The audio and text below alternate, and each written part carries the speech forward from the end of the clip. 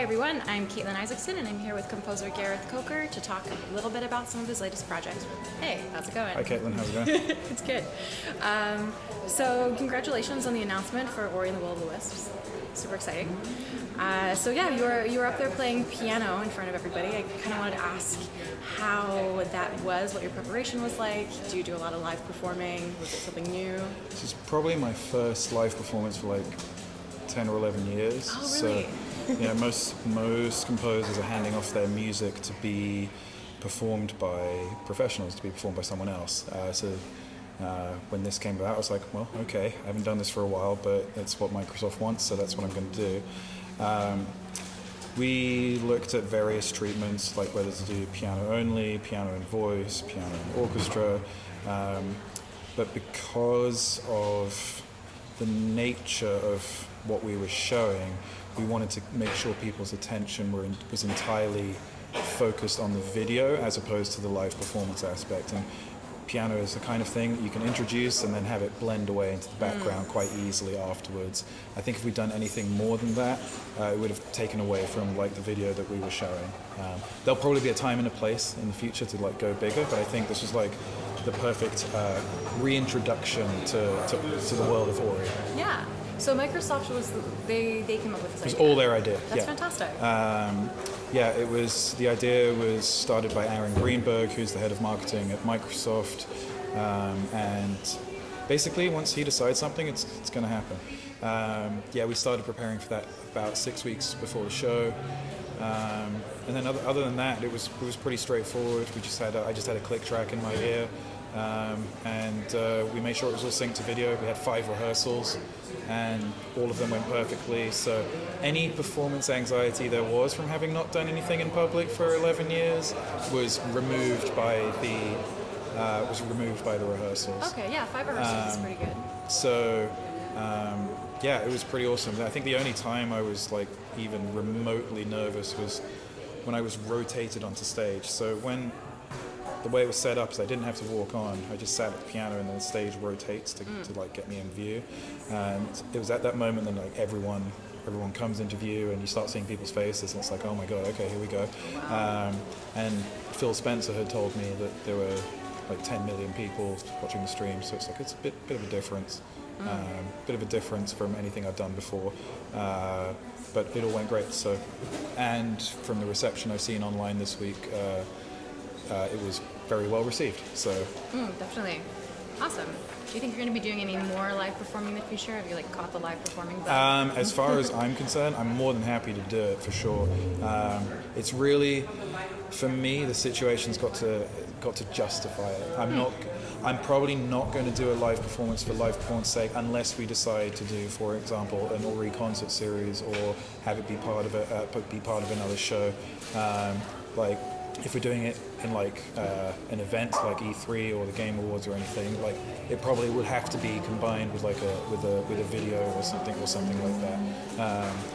Otherwise it'll just be a concert. But as far as live performing, yeah, I'll do it again. Oh, sweet. But I would still say I prefer hearing true professional performers play and perform my work rather than myself. That said, I guess I can understand why it might be cool for people to see the person who created the work perform it, or at least be a part of the performance. So I think that's probably important that the composer is a part of the performance in some way. Yeah. Maybe if we do something really epic, I'll just bang a taiko drum in the background or something. Why not? That would be fun. Or conduct maybe? Have you done any of that? I've done conducting before, but my thing with conducting is I feel like one other composer feels this way too, is that it's kind of a barrier between the audience and the players. And I think that several scores don't actually need the conductor, especially if you've got a click track. Oh, absolutely. You kind of can get away without it. And I went to the Hans Zimmer live show, and he deliberately chose not to have a conductor, and all of the players are facing directly to the audience. There's no semicircle arrangement. Everyone's facing directly. And it's a much more dramatic arrangement, which works for the kind of music that he does. But I just thought it was interesting because there was no stands and there was no conductor. So it's literally all you could see was the musicians, their instruments, and their faces. There were no stands, so it was Oh, it was all memorized, the whole show. Wow. Oh man, that's impressive. So now I'm not saying I would like want to do that or mimic that exactly, but it's what Hans does. He does a different spin on something that's been done for many years, and I just thought it was a nice touch. I mean, that's another, bring up the memorization thing. I haven't had to memorize a piece of music in years, and even though I write it, people ask me, it's like, well, you wrote it, surely you've memorized it, right? I'm like, well, no, because I write it and then I'm done. It's filed away. So this is the first time I had to memorize something for a very long time. So that was kind of a unique experience again. Awesome.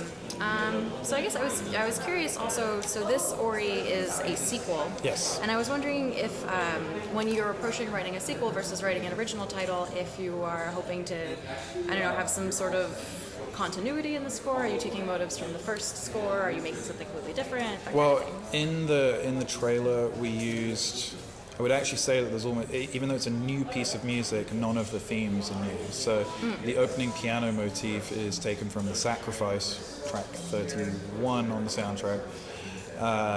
Then the second part of the trailer uses the theme from Ori Lost in the Storm, which is track 1 on the soundtrack. And then it closes with the actual main theme of the game, which I didn't actually put on the soundtrack, but it's a free download. But it's using those 3 themes. So that was a good way to reintroduce it. But while I am, with a sequel, I would rely on the main theme for the game.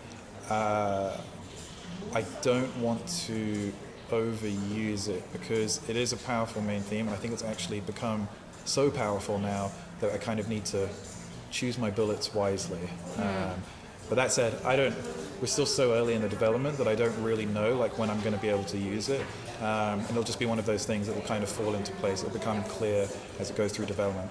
But that said, I think if I completely scrap the original theme from the game, I'm pretty sure that fans wouldn't be too thrilled about that because it is so recognizable. So there'll definitely be some new themes. If you've seen the trailer, you'll have seen the owl at the end. It's not rocket science to think that there would probably be a new theme for the owl's character, for example. But there's 2 very large characters in the game. You saw a very large toad, you saw a large spider. Maybe they're related, maybe they're not. Maybe those new characters need themes as well. Or maybe they have nothing important to do in the game and we just put them in for show. I can't say anything. But there will definitely be room for new themes, but it's got to combine with the feel of the original, otherwise it's not going to feel like a continuous piece of work. Totally. So everybody's been talking about Ori, obviously, because there's a big reveal and everyone's really excited, but I know you're working on a lot of different projects, and I was wondering if you had any you wanted to mention that are of note. Well, probably the most notable one recently, and I know Sound Architect just covered it a couple of weeks ago as well. Sam was there. I literally am in the process of delivering the final mixes for the Ark Survival Evolved soundtrack. Which we did 140 minutes of music with a 93-piece orchestra. Wow. At Abbey Road, Studio One. So that's been going on at the same time as Ori 2. So it's been a pretty busy last 2 or 3 months. And there's also in the background to all of that, I'm doing music for what is basically season 2 of The Unspoken, which is this VR title for Insomniac Games that I've been working on.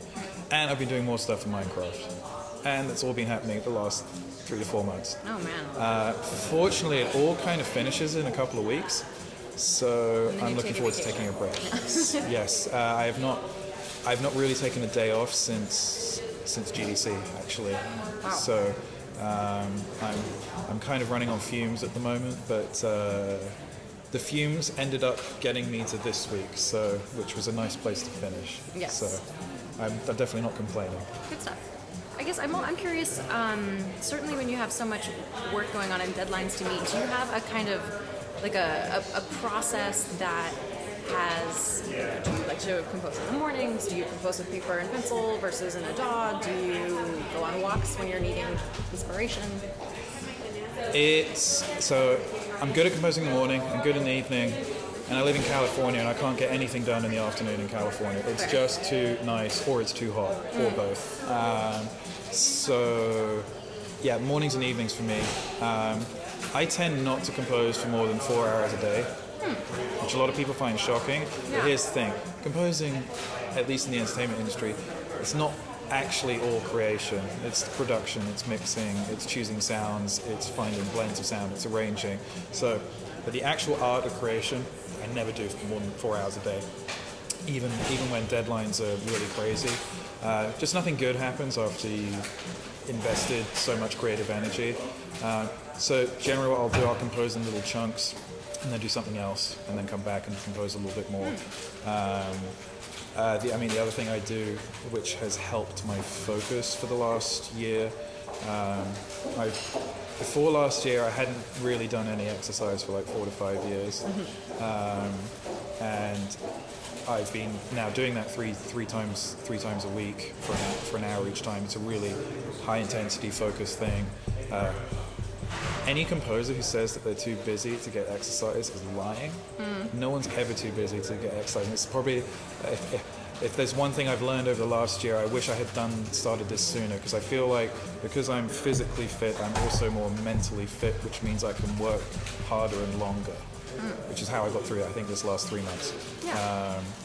And yeah, there's no real process to my day. I just kind of work on what I feel like working on, and I never force it. That's the thing. If I'm trying to force it, nothing good happens. So I just give up, and I'm just like, well, it'll happen tomorrow. And if it doesn't happen the next day, then maybe I'll have to make a phone call, and then the pressure will be applied, and then I usually deliver under pressure. So, but I don't get anxious anymore if it's not like happening when I need it to happen. Sometimes you're just not feeling it. Yeah. And you're a singer, and there's some days when I'm sure you feel like you are singing and you sound like the best singer in the world, and then sometimes it can even be 2 hours later and it's like, what happened? Oh, absolutely. So very frustrating, but it's always good to just put things away. That's why recording singers can be very tricky as well, because you can get them on the good day, and then for whatever reason, and it's just the way humans are, it can be difficult to get them dialed in again. It's the same with an orchestra. Sometimes, when you're on hour 8 of the recording, how do you get what they delivered on hour 3? A lot of it's very mental. So, and I apply the same thought process to composition. I think if you're physically and mentally right, you can work for a lot longer at a higher level. That's a good philosophy. I like having balance in life is very important. It can be tough when you're starting out though, because you feel like you have to work really hard. You have to work harder than everyone else. Certainly. No, you have to work more efficiently than everyone else. I think that's like probably the biggest mindset change that I've gotten into in the last year. You don't necessarily have to work harder or more hours. You just have to be more intelligent with how you use your time in those hours. You mean switching off Facebook and Twitter and all of that fun stuff, which is very difficult.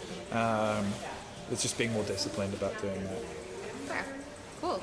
Well, thank you so much. I guess just to end this, do you have any advice for any aspiring composers? Anything you want to leave your fans with? Other than the segment that I just gave, I guess the advice I'll always give is make sure that you're writing every day if you're a composer. If you're not writing every day, you're not getting better, and it's okay to write a bad piece of music as long as you finish that bad piece of music or what you think might be bad, because then you can evaluate it and look at it and think, what could you do to have made it better? But I think when you're starting out, you have lots of ideas, and you have this giant folder of ideas on your computer with idea 1, 2, 3, 4, 5, 6, 7, and they never get finished. And I think it's way more important to finish something than just start a new idea, because you learn every time you finish something, you learn something. All right, fair. Well, thank you so much for talking with me today. I hope you have a good rest of your E3. Get some rest. I will try and get some rest, but that won't be happening today. Oh yeah, fair enough. Same here. It's the last day, so yeah, probably the same for you, right? Yes, we'll see how it goes. Thanks. Thank you.